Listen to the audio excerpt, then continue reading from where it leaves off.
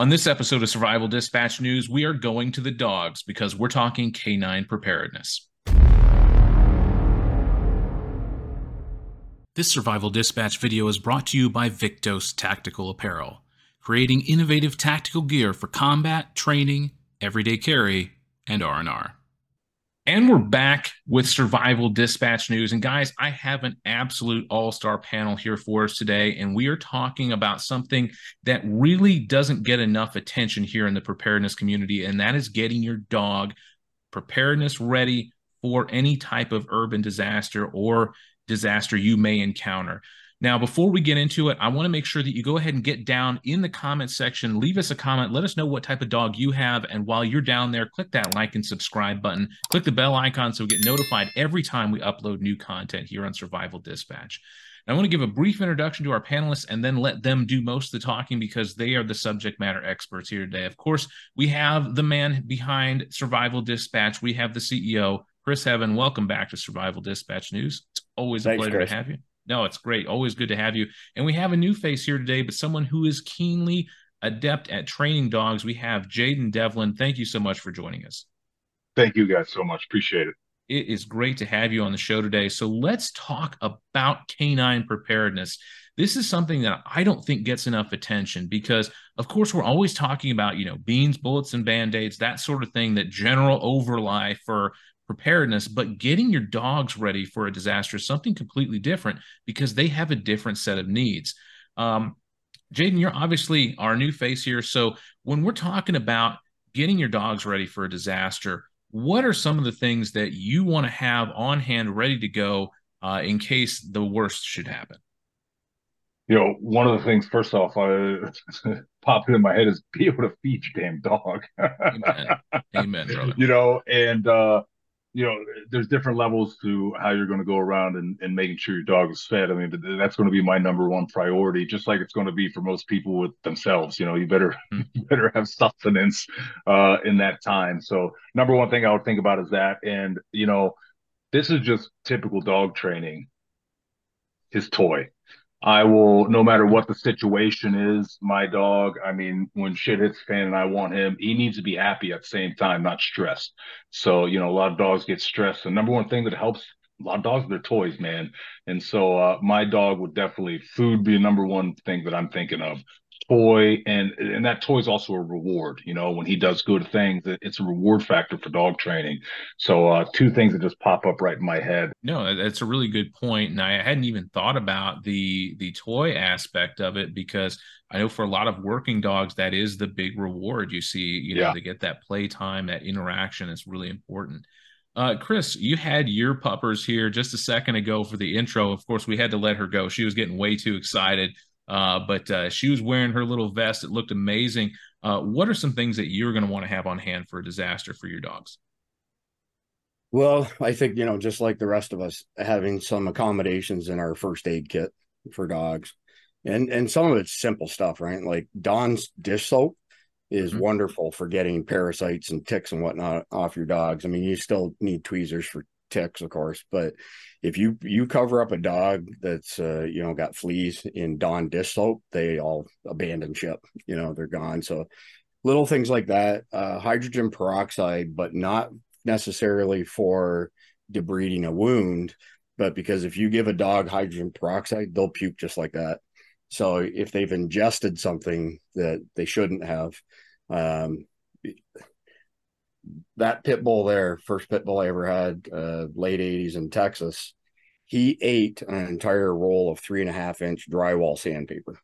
And boy, for 2 days, he couldn't hold anything down. And we were fixing to take him into the vet, and he passed it. And I never seen a dog so happy in my life. But, by the time he passed it, it was still a good, 3-4 inches around. So power breeds in particular will eat things they're not supposed to at times, even when they're well trained. So that would be the big thing for me, is make sure, in addition to the food and water, which are basic requirements, to make sure that if something happens, then we can look after them. One thing I would say here in Florida, just because, we take our dogs with us a lot of places, is that the asphalt gets super hot. So having a way to cover up their paws. So maybe up north when it's colder, you might want to have a jacket or something, but down here, it's not a bad idea. for your dog kit, to have something to cover their paws up as well. We actually had one dog who burned his pads so bad that they ended up peeling, and it was several weeks before he could kind of go out and do his business because of the damage to his paws. So those would be the basics on my part. No, that's a I'd really back that up too. I'd say, yeah, it just pops in my head, man. My dog just running on the asphalt, tears their pads up too much. So you can only imagine having to hike, long journeys, whether you're in the woods, whether you're on pavement. I mean, yeah, they're taking a beating. So that's an amazing point, Chris. Yeah. Yeah, even here up in the north when it gets cold, having that protection so they don't get, frostbite in their paws too is another issue. Obviously, all y'all Floridians, excuse me, don't have to worry about that stuff. But here up in Indiana, we do, because we do get snow every once in a while, I've heard. And so that's definitely something to do. One thing I had kind of thought of was making sure that you have extra water on hand. The amount of water that your dog is going to go through, regardless of the size, is going to be probably higher in a disaster situation, especially if it's hot and you don't have air conditioning like you had before. If the power goes out or something like that, having extra water on hand or an ability to make clean water is a great thing to have, because the last thing you want them to do is run down to the retention pond, get giardia, whipworm, something like that, and then you've got a whole nother issue on your hands that you don't want to have to deal with. Rather stinky issue, I might add. One thing I was thinking was, having those flea and tick meds available if your dog uses them. And this is something you want to do now with the guidance of a vet, because I do know that some dogs don't respond well to certain types of medications. I would just add too that because of our climate, we have mosquitoes almost year round for the most part, and I'm not familiar with any environment that has as many cases of heartworm in dogs as we have here in the Southeast. It's a real thing. So in addition to flea and tick, heartworm meds and dewormer in case they do get into some water that's contaminated. And then, on the human side of things, in our FAKs, when we have to bug out, we have a complete antibiotic / OTC kit, that has everything from, that Ivor stuff, that is great for killing viruses, which I shall not say the word because last time I did, our video got shut down. So. Absolutely. To back up that point too, a really good thing, obviously, to keep on hand in a survival, and just even now, I mean, I keep it in my house. Colloidal silver. I'm big on silver. I drink a lot of colloidal silver. Something for your dog. They can take it. It's going to do the same thing, antibacterial, antifungal. It's going to do a lot of stuff. Obviously, there's different parts per million levels of silver that's out there and available. Stronger the better. But that's something I would more I'm thinking about. I would want to keep that on hand too, and that for sure. So anecdotal but recent. So Dr. Jason Dean, our good friend over at Brave TV, frequently says that MDs prescribe meds based on a hunch as opposed to something empirical. So in other words, you have an inner ear infection. Well, how do you know that for sure? Well, that's what it looks like. Well, have you done a culture? If you haven't done a culture, how do you know that it's bacterial, that it's not viral or something else to that effect? So I rarely get sick. Rarely get sick. I've had one fever in 25 years sort of thing. And I got an earache a couple months back. And so a good relationship with my primary. I texted her, told her what was going on. She called in a script, took the script for an entire week. I was down to the last pill. I texted her back. I said, it's still just as bad. And so she called in another script, but my wife said, just roll over here for a second. She put the colloidal silver in my ear. I woke up the next morning, infection gone. Let's dig into a little bit more of the type of dogs, because I know Chris and Jaeden, not Chris, myself, Chris, and Jaeden, we both have German Shepherds. Other Chris Heaven has pit bulls. Let's just talk about the different types of dogs that we can have and what their uses could be in a disaster situation, because I think this is important. Now, you're going to have people chiming in the comments. And like I said, let us know down in the comments what type of dog you have and what your plan is for them for SHTF. But obviously, the larger working breeds are, kind of more preferable. But if someone has a little lap dog or something like that, what purpose do you think that could serve in a disaster? Jaeden, you've had a lot of dog experience. Why don't you tell us a little bit about that and what your thoughts are? Man, I'm going to probably get a lot of hate from the dog community on this, but I like dogs. I don't like squirrels. So if the dog's under, 50 pounds, you got a pet squirrel to me. And I know they're very smart. There's a lot of smart small breeds out there, but I'm not the typical person that's going to have a small breed. So I couldn't even get into that arena of conversation. My dogs, I am a pit bull owner too. I have a pit bull here at the house too. He's my second one in my life. Flex. He is now 14 years old. Oh, wow. He's an old man, and he's been a fantastic dog since the day we got him. But I mean, he's the smallest dog that I think I've had, and in size, I mean, he's heavier than my German Shepherd. My German Shepherd towers over him. Fair enough. So I'm a big dog guy. I'll always be that. And so I'm not even sure, man. The little yappers, they're awesome companions. I totally get it. It's just not my arena of field, of study or practice. So I really couldn't talk too much about that. I think my wife has had some small dogs before in her life and stuff like that, but I really haven't. I'd be fearful. Just me personally, if I had a small dog that I had to take care of. I'd make two points, and Jaeden kind of touched on it. Number one is companionship. So pretty important aspect of having canines, regardless of their size. And a corollary to that is that there's a ton of studies out there that show that people who have dogs typically are in better health, whether it be mental, emotional, or physical. There are all these benefits of having dogs around that are kind of intangible, hard to quantify, but there are studies that have essentially done that. So there's merit. We're a power breed family here as well. But I mean, canine companionship is a good thing. Yeah, I think when it comes to the small dog, that's what it is. It's companionship. I mean, your 6-pound Chihuahua ain't going to be able to, do too much to ward off other animals and people. Early warning system, though. Yep, that was what I was. Oh, absolutely. Those are, I can't say to all my Chihuahua people, those are the yappers. Good point. Fantastic point that even eluded me. You're right, man. They are alarm systems for sure. I stole it from Chris. Yeah, it's true. So that was going to be kind of my thought process. If you have a smaller dog, don't think that you're priced out of the market or that your dog can't help you in a disaster situation. So if you have a smaller dog, I think that early warning system to let you know that somebody's there so that you have enough time to get ready is really the biggest benefit.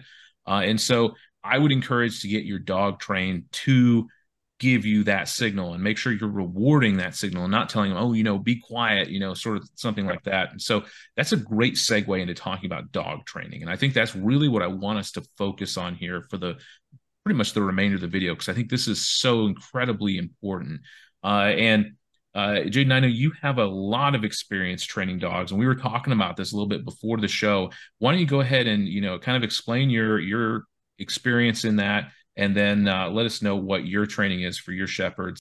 My family, a lot of military in my family, but I did grow up away from my family, but I visited my family a lot. And German Shepherd was the number one breed that, is close to my family blood, it seems. And I was extremely excited to, back in 2016, I wanted to find a new puppy. I wanted a full bred AKC. I wanted all the papers. I wanted to be pristine. I wanted to be part of the original Von line German Shepherds. I just wanted an amazing dog. And so I was lucky to find a high-end breeder here in Florida. And I'm definitely with adopting dogs, man. But when you are looking for something specific, I mean, it's going to cost you money, and there's going to be breeders out there. We tracked one down that we felt was along the lines. I've been doing it a long time and had success with all of his dogs. And so I picked up mine at my current German Shepherd, Atlas, Greek name. I'm Greek Macedonian. So, I've even mentioned earlier that my dog is trained in Greek Macedonian, a little bit of Japanese. I've done jujitsu for a long time, but picking him up and getting the base for him and understanding your dog breed is the number one thing when it comes to training your dog. And so I have a history with German Shepherds, obviously, like I'm mentioning, but knowing that history of that dog and knowing their psychology, I mean, books are fantastic. I'll never forget when I was 14, I actually, my family had adopted when I was 13 years old, this just eluded me, but it just brought back to my head. When I was 13 years old, my family adopted a Volusia County Sheriff's dog that was retired. But yeah, training your dog comes down to the number one thing I always say is study, man. Know your dog breed. And I always tell people your dog is going to be a reflection of who you are, especially when you get them as puppies. You know, the number one thing to having a great obedient dog is getting them young. You know, 16-week-old puppy is typically where you want to get your German Shepherd, most dogs at. And time, man, time is everything with these things. It takes a lot of time, a lot of talent, and a lot of your treasure to get in with your animal and to become one with it. But yeah, one of my number one things, man, if you're I think I talked to Chris about this yesterday, you know, timid dog owners will have timid dog breeds, you know what I mean? And it's all up to you what you want to have. Do you need protection? I like the fact that you brought up the harvest protection of the smaller dogs. Like that's a huge thing. Know what dog you want, know what you're going to need. For me, it's just always been German Shepherds, and training them is intrinsically based on learning their personality and molding their personality in a long way. I don't know if people are familiar with theta phase. Theta phase, it's humans have theta phase. From the moment we're born till about 7 years old, we are just downloading everything around us, from our household to our parents to the interaction of the people we're around. A human child has theta phase. And in that theta phase, I mean, your five senses, eyes, ears, nose, skin, touch, it's all downloading to the brain, to the human system, your surroundings and what you're supposed to be. So the same thing I apply with dogs, and I apply it strongly, that they have a theta phase also. They have a time when they're downloading their surroundings. They're downloading their activities. They're downloading how you and your household are. You know, typically we just got past 4th of July, right? And you always hear people complain during 4th of July that fireworks scare their dogs. Oh, my dogs are so scared of the fireworks and they're shaking and I can't stand it. Well, right there, you can't stand it. You probably actually trained your dog to be afraid of fireworks because they see that that's your reaction. And, you know, your dogs are reactory to you. You know what I mean? So that's one of the big things in training. I hold to that, man. Theta phase and just properly guiding your dog while also bringing out the natural personality that you see in them. But I'm huge on getting your dog and you to match personalities. And it happened. It will happen. It's all about time, though. You got to spend time with your pup. Number one thing. No, those are some really solid points, and really important thing is what I liked about that was about knowing your dog breed. I had an Alaskan Malamute before I had my German Shepherd, and I can tell you I gotta stop you. So my wife, when we got married, we have an Alaskan Malamute. Yes, sir. Nice. Fallon. Yes, sir. 150-pound big fluff ball, man. Yep. I know exactly what you're talking about. The most common joke that I get from Malamute owners is, does your dog shed? Well, yeah, but only twice a year, the first half of the year and the second half of the year. But you know, right. They're completely different personalities. So understanding the differences between those two is so important, is why it's important to do some research before you pick a breed for yourself. And they can do different things. A Malamute may not be great at, personal protection unless the person is allergic to dog slobber, but they can haul a ridiculous amount of weight. So if you need to train them how to haul weight, that's something they're very keen on doing. Chris, let's touch some bases on like basic obedience training. Now, I know you have your dogs trained really well, your pit bulls. Give us some examples of some of the things that you started off doing with your pit bulls to get them ready, for this basic training, and then we'll move on to more advanced stuff. Yeah, so my wife is much more of an expert when it comes to training dogs than I am, so she deserves by far and away the bulk of the credit. But I think the first thing that I would point out is that dog owners overuse the word no, and no should be reserved strictly for those situations where you want the dog to stop dead in its tracks. You know, let's say it's been provoked. If you're using the word no all the time and they're only paying attention to it part of the time and you need them to stop, they're not going to stop, unless they've got to be exceptionally well trained. So don't overuse the word no.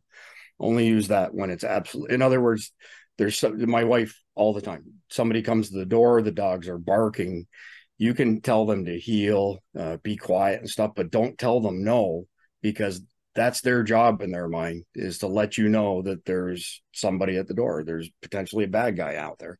And we actually use that terminology. The bad guy. Is there a bad guy? Where's the bad guy? They key in on that word, sort of thing. But from like a basic training perspective, I've read some studies and I've seen some shows that say that the average dog understands somewhere between 10 and 100 words. So you've got a broad range of intelligence levels and whatnot in there. But at the lowest level, teaching them to be quiet is especially particular to, say, a bug out situation, survival situation, when you don't want them to alert somebody else to your presence. Telling them to, but then conversely, telling them to bark on command, so that somebody like our male pit bull, we just got back from the mountains, and you can hear his bark echoing off of all the other mountains around us. We're at the top of one mountain, but it's, if you didn't know better, you would still clue into the fact this is it's a big dog. He's got a really deep bark. Stay, heel, and drop it. Those are our big commands out of all of them, sort of thing. Because, you know, pit bulls are, you know, they were originally bred as shepherd dogs. So terriers with bulldog sort of thing. So they're instinctual hunters. Every pit bull I've had, and I've had a bunch of them, are very instinctual when it comes to hunting. So, you know, we live close to water here, and there's a river just over here. River rats and roof rats are extremely common here in Central Florida. And, you know, when one of them happens to unfortunately find their way into our compound, one or both of our dogs will get it every single time. We were in Seattle recently, as you know, Chris, and while we were gone, our daughter-in-law was watching the house. Yeah, and our female pit walked in with a possum that was bleeding like a stuffed pig that her and Billy got, and she was freaking. And we got the whole thing on video, by the way, because we have a furbo, you know, so we can feed our dogs treats when we're not home and stuff. And that dang possum, she set it down, like I said, bleeding like a stuffed pig. Or, you know, Bailey turned her head. That possum stood right up and walked to the other side of the room, hid out underneath the sofa. So our daughter-in-law freaked out even more. Oh gosh, that's crazy. But yeah, they're absolutely hunters. But in that type of situation, when they've brought something to us, you know, a raccoon or whatever they've caught, drop it is a command. It can't be a game. Like, you have to have them so that they understand when you say drop it, that means drop it, you know, sort of thing. So those would be the biggest things from a training perspective, you know, on our part. Yeah, it's the drop it thing is huge to me, guys. That's really big, man, because when I was from the age, I think I was 20 to 23, I was renting a condo, and the owner was the reason I got the condo is I was good friends with a K9 police handler, and he was, I believe, he was actual the sergeant. I think he was a patrol sergeant, Brian, and big thing we talked about with his dog, and at the time, the shepherd I had at that time, is when they latch onto somebody, the big thing, man, is getting your dog to let go. Drop is huge, especially in the police world, because, you know, dogs cause extra damage, and, you know, limit that damage if you can. At the same time, it's criminal, you know, in those situations, heightened awareness, and, you know, your dog got to go. But being able to get your dog to let go, to drop, is huge. And if you have control of that and obedience, that's one of the master keys to me, because what dog doesn't love to have something in its mouth that it's biting down on, it's grabbing it. This is its tool, you know, its snout and its teeth are its number one tool. They experience the world. It's how they test things out. And so if you can get your dog to drop what he loves to do the most, hold something, bite something out of his mouth, and just drop it, massive obedient factor right there. So yeah, massive point, Chris. Very good. Yeah. And, you know, it's really a safety factor too, not just, you know, for them. It's like, if there's nasty stuff out there you don't want them eating. I'll brag on my dog for just a second. Somebody had left like a piece of bologna out on the street like one day, and Athena got it, and I told her to drop it, and she actually dropped it. I was like, wow, okay, I guess she does listen. But you never know. Trust. That's big trust, man. It is trust, and that's the number one thing. Your dog's got to be able to trust you. When your pup trusts you, that's when you have the keys to unlocking the best out of them. You know, it really is.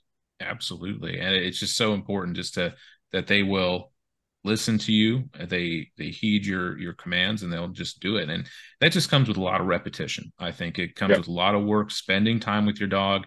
I know we just want to go to, I said the Petco training manual. We want to go to like one of those cheap training classes and think that you're going to have an AKC dog, doing exactly what you want on command. It's just not going to be like that. You have to spend the time with them because they're going to be a member of your family, and you want to spend time with your family. Yeah, Chris. You Yeah, said it. well, Repetition. yeah, I would add a point to that as well, that canines are extremely resilient. So our female is a rescue, and so the first owners used her as a bait dog in fighting. She's covered up in scars. The second owners physically abused her. The third owners took her away from the second owners, but they had several large power breeds. She's a female. There was another female, and on Christmas Eve, this large female attacked our smaller female. She's only 60 pounds. And it ended up in a $1,200 vet bill. And then they had to keep all of the dogs on one end of the house and Bailey on the other because, she was petrified. So, 3 really bad situations for her. And she actually listens better than our Gotti pit. We have a pit from the John Gotti line of pit bulls who was very expensive. She listens even better than he does. And it's a testament to their resiliency to be so poorly treated by other people, but yet they still just want to please. They just want to do the right thing. So yeah, repetitions for sure. No question at all. But if your dog doesn't respond, it's the repetitions will get it there, because at the end of the day, they want to please their master. Mm-hmm. Mm-hmm. Definitely. 100%. Just like all creatures, I believe love is a big thing, man. Your dogs, they know what real love is. Mm-hmm. And when you truly love your dog, they love you back. I mean, it's mirrored. Like I said, everything's a reflection. And it's so funny how many times I've met a dog owner, and I've seen that dog owner just lift up his hand, and I've seen that dog flinch. And it's like, that tells you a lot. And that dog is Yep. never going to want to please that. It's not going to happen, man. So love is huge. And like you both are saying, repetition, it's a muscle. Everything's a muscle. A dog's brain is a muscle. Ours is a muscle. Repetition is what works it, gets it stronger, and builds the trust. So yeah, huge points, guys. Huge. Well, I think it comes down to a lot of positive reinforcement. We're talking about that. And I know we're talking before, Jaeden, you said your wife's a zoologist. She works with some stuff that's a whole lot bigger than a German Shepherd. And Yeah. it's amazing what some of these animal trainers can do with these larger animals. We're talking tons at this point, with just some positive reinforcement and repetition. And that has to be so critical. I mean, you were telling us some stories before that were just crazy about some of the stuff that she deals with. Yeah, my wife is fantastic. She is zoologist, has a zoology degree, and more or less, you know, knows everything about the animals that she works with. When it comes down to taxonomy and the scientific stuff. But the best thing about her is the hands-on working with. She specifically works with elephants, giraffes, and lions, and out of all of those, the scariest one is actually the elephant, not the lion. The elephant is the scariest one to work with. They are extremely intelligent. I mean, they're smarter than most humans that I've met in my life. That's just how it goes. They're insanely intelligent. My wife actually, I mean, daily. I mean, when she goes to work, I am nervous all day long for the last 10 years of her life, because you never know what's going to happen. But she is absolutely the best on her team. She's one of the top in the entire world with elephants. And so it's just a fantastic thing to see. And trust me, if my wife can control a 10-ton elephant, when she comes home, I listen to her. So she's good at handling me too, which I'm an animal, and I think that's one of the reasons we connected so well. Is she's an animal trainer and handler with degrees and understanding, and I'm definitely an animal, which is why I believe that I get along with my dogs more than I do most people. Even though I am a people person, but man, I'm a dog guy, I'm an animal guy, and thank God I have a wife that is that, and she knows how to keep me under tracks because I need it a lot of the times. But yeah, fantastic. I've taken a lot of cues from my wife. I watch a lot of the videos. She films a lot of stuff. with the animals. And she comes home, and one of the first things she does is show me videos of the day, what she got some of the animals to do. And it's amazing when you see a person, click their fingers and you watch an elephant lift up and stand on two legs and put their legs down. All right, let's try this side. Boom, and they listen, and fantastic stuff. And same thing, man. It's reinforcement of behaviors, and so that's a huge thing with going back to the personality of your dog and the breed of the dog. Right? Go back to the Malamute. Our Malamute, Fallon. He was a male dog, 150 pounds, but I called him Princess. He was a princess, super prissy dog. I mean, and one of the funny things, Chris has met Fallon before he passed away. He passed away at 14. And if you say, "Are you pretty? You're a pretty boy." Oh my God, he lost his mind. He knows the word pretty because he was prissy. So knowing that, and even with Fallon, we were able, everything about training, animal training is pulling out the natural behavior of that breed or that animal. And big difference, obviously, from, an Alaska Malamute to a pit bull to a German Shepherd to an elephant. Number one thing there for any animal handler is you are just learning that personality and how you can accentuate it, how you can bring it out better, and how it can, really tie into what you as an owner also are requiring of it, right?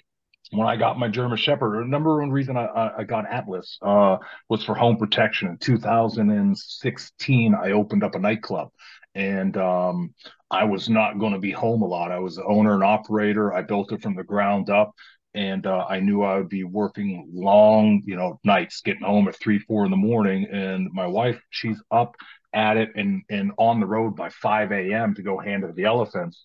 And I actually hear that's Atlas behind me licking his private parts. Let me, and that right there. So that's a behavior, right? I'm huge. It drives me nuts when I start hearing animals lick themselves. And so, real 2 snaps of my finger, boom, he stops. And I brought that out of him from knowing his behaviors and doing, finding out how to get that to reflect back to what I want. So everything is a manipulation factor of what's already there, and so massive key factors. And again, just going back and restating again, it's just knowing the animal, knowing the breed, knowing the personality, and rewarding for what it is. I got a German Shepherd because I wanted home protection when I wasn't home for my wife, and there is nothing better than this guy right here. He's just fantastic. So yeah, know what you want, know what you can do with it, and it'll all work out. And the number one thing I'll keep going back to, and I might say it again later on in this interview, love. Love is huge, man. When your animals know that you care to the utmost for it. I'll give you a quick story of why I really bonded with Atlas. Um, he almost died at a year and a half years old. We had him for a year and a half when he found a small ball in my yard. And it was from the lot. I have a lot next to me that's undeveloped. And I don't know if kids threw it in there or something, but I see my dog playing with this small ball. And before he's only a year old. He's still learning. He's still processing, downloading the world that he's in. He grabbed that ball and had it at the tip of his snout. And he did one of these moves like this, and he huffed at the same time. Ball went right into his throat, just right into his throat. And me and my wife were standing outside, and I saw him. He's trying to cough it out, and he's not making a single noise. And automatically, I freaked out, and I go, "Oh, he's choking. That's 100%. He's choking."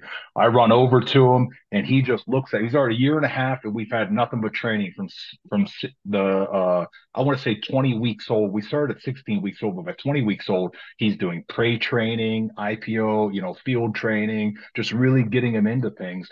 And so he already has this big trust level with me. And this was just such a connecting moment for me and my German Shepherd.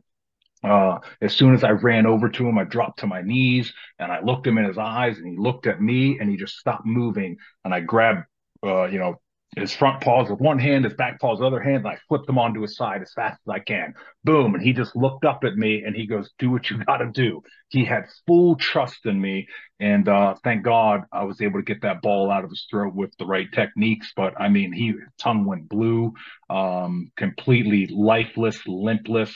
And then I was able to get that thing out of his mouth and through out of his throat. I actually had to reach down into his throat to properly grab it. The rolling technique wasn't working because this ball had spines on it.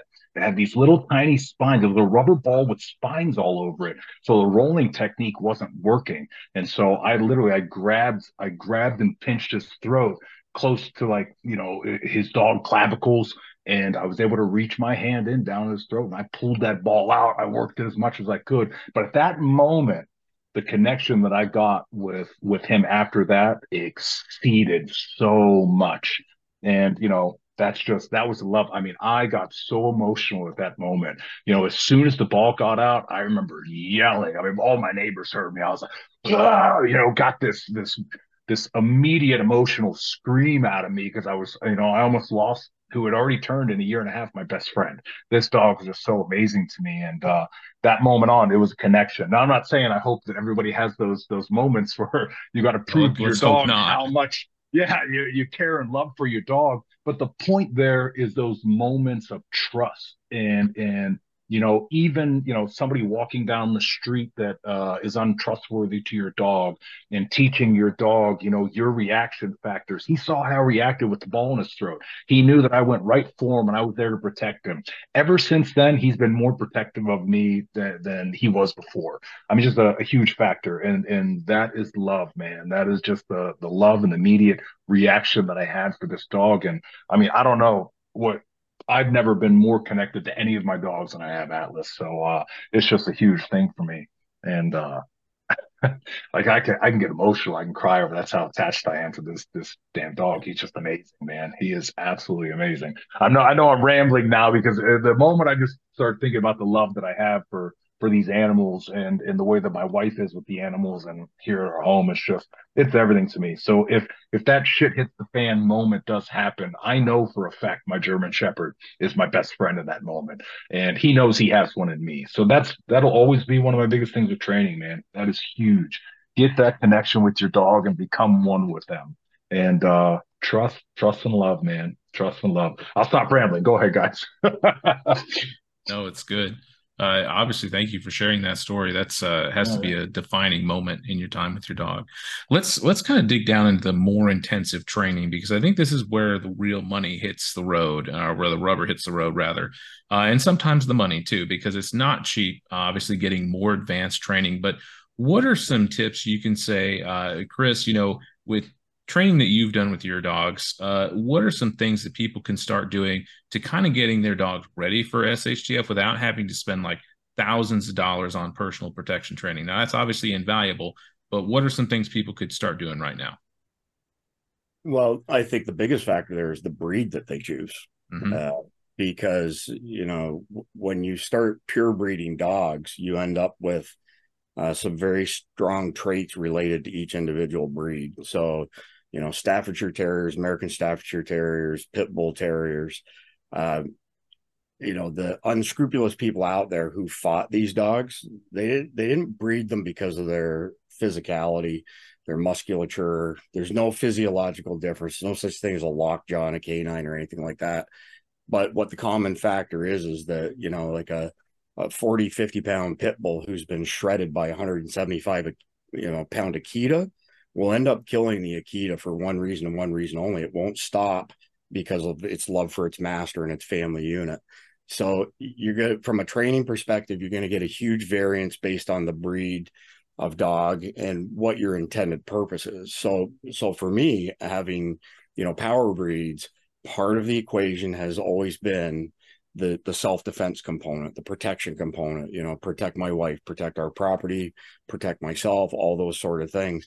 So I think you can train just about any dog to, do a bunch of stuff. But as far as having it really hardwired into them, that's pretty breed specific. And there's a reason that shepherds and pit bulls and cane corsos and whatnot are referred to as power breeds. They are predisposed to being the alpha. So from a training perspective, the next big thing beyond the breed that you choose is recognizing the fact that as a pack animal, if you don't lead as the alpha, they will. So a lot of people who lose control of their dogs have done so because what Jaeden's saying, the dogs pick up on all of the energy around them. So if somebody's a nervous Nelly, that dog will be a nervous dog. If somebody is, unhinged, the dog will end up unhinged. So it's important, especially with power breeds, that you take control and make sure that dog knows where they fit into the grand scheme of things, that there's a hierarchy. And when they challenge you, you have to put them back in their place, but without abusing them. So by far and away, that's, for me, from a power breed perspective, the most important thing is recognizing if there's a vacuum of leadership, they will take it. And now you've got a problem. Now you've got a dog who's strong and has the ability to hurt other dogs and people, and you don't have any control over that dog. So I guess it's kind of a broad thing that I'm mentioning, but that's, to me, the most important things. Choose the breed specific to what your goals are, and recognize the fact that if you do have a power breed, you need to be in control. You brought up an amazing thing, Chris, which is alpha, and which should be a big, massive, main topic here, main point of topic. And what's funny is a couple of years ago, there was a show on, I think it was TBS or TNT or something, where I know the guy's name is like Adam Conover or something. Funny, Joe Rogan and a few other people talked about this episode. I'll never forget watching this episode of this show on TBS. It's like Ask Adam Anything or something, where they try to prove, certain ideological points wrong. What's the truth here? And he had this whole episode that alpha is not real in dog packs and in the animal world. There's no such thing as an alpha. And there was a huge uproar back when it happened. And I'll never forget watching. Didn't hear the Joe Rogan podcast a week or two later when he's tearing this guy apart. But I remember watching with my wife, and I dead stopped and I went, did he just say that there was a study on wolves that there's no such thing as an alpha in a wolf pack? I go, are you crazy? I looked over at my wife, zoologist, and I said, you know animals pretty well. What is the alpha? And she goes, oh, it's demonstrated in almost every level of animals. There is an alpha. There's always a leader. And so if any of you guys out there listening to this podcast, this interview, know what I'm talking about, it was an absolute joke of an episode that was aired nationally, and you can probably find it on YouTube. But being the alpha to your dog is the key. That is the number one key to me. Everything I said before, Chris just brought the truth out of all of it. It all falls down to that, being the alpha for your pup. And they're looking for leadership. And if you're not the leader, well, guess what? They're going to lead over you, and they're going to be uncontrollable. You know what I mean? And that's a huge thing. And that's just like a teenager, right? A parent that doesn't step up and show that they are the alpha of the household. They run the household. We pay the bills here. You get food from us. You do all this from us. And that kid starts becoming that wild teenager. It's like, well, you've lost control, right? And so same thing, your dog is your kid. You gotta alpha it. You gotta let it know this is what we do. I'm providing food, shelter, love, trust, everything that you need. And you got to be an alpha to do that. If not, Chris just nailed it right on the head, man. And that's something I should have brought up earlier. And I knew Chris would be the person that would connect what I just failed to with that. That's it, man. Alpha, being the alpha to your pup is number one. If you are especially with the breeds, right? The power breeds that you're talking about. If you're not, every single dog is based off of wolf genetics. And it is undeniable that there is an alpha leader in wolf packs. And so those genetics are passed along to every breed of dog. It's not just the power ones, it's every breed of dog. But, obviously over genetic mutation history, certain aspects are copied, right? Everything in genetics is a photocopy. Certain dogs are going to lose how strong that alphaness is in their breed, but they all have it ultimately, some just more than others. So yeah, number one thing, be the alpha to your dog. And that's where you get the respect. So there are all kinds of studies out there, like scientific studies, that show that domesticated dogs and wolves are more genetically similar than different races of human beings. Wow. They say, I've read that most studies I have read on the genetic level of dogs, most dogs are still 95%. Well, even a tiny little, Jack Russell Terrier is supposed to have 90+% genetic relatability to its ancestral wolf. I mean, that's wild. You know what I mean? So, the study wolf packs. Yeah, especially when shit hits the fan, man. When you're in an urban situation, and like I said, here in Florida, we have urban with the wild right next to us. Wherever you go in Florida, we are just split down the middle. And in those situations, knowing how to be an alpha in both scenarios, walking down a street or being in the woods, you better be that alpha because that is what your dog is looking for. It's demanded on its genetic level to have a leader. So yeah, massive point. And yeah, every dog is a little wolf. I don't care what it is. That little Chihuahua, that yapper we were talking about. Ultimately, that is that's got some timber wolf in there. It's got something in there just ready to be feisty, and yeah, massive points, guys. Massive.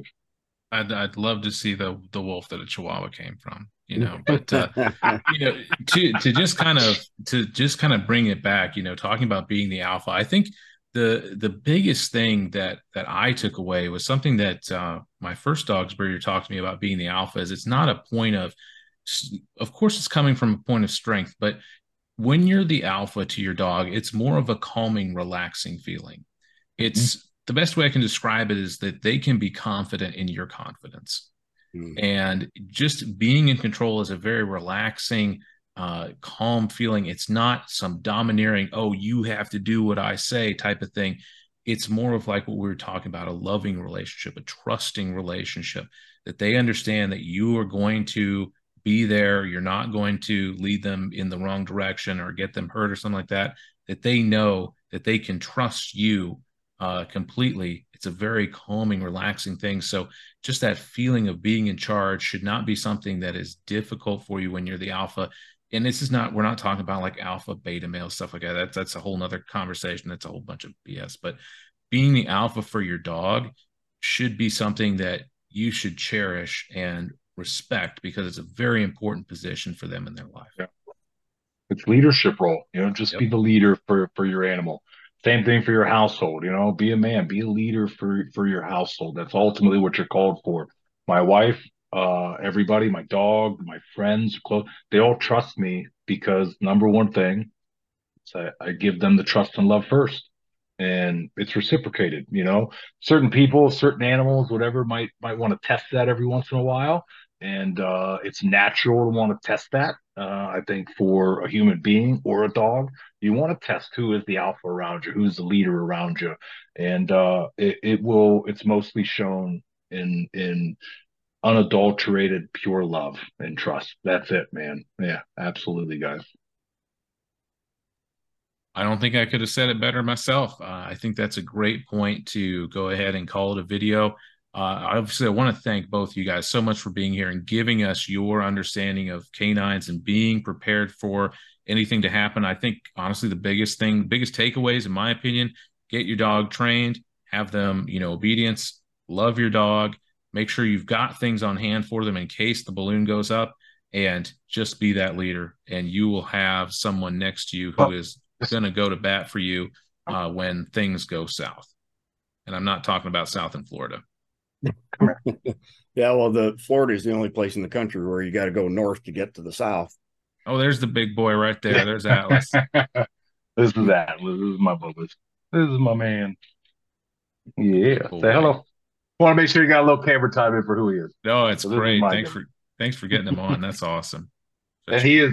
I mean, he's been sitting here laying the whole time. I saw him. I saw him walking. He's such an amazing guy. Oh, it's awesome. All right, bub. Thank you so much. Absolutely. Thank you, everybody, for watching. Again, if you haven't done so, make sure you get down, click that like and subscribe button, click the bell icon, and leave us a comment.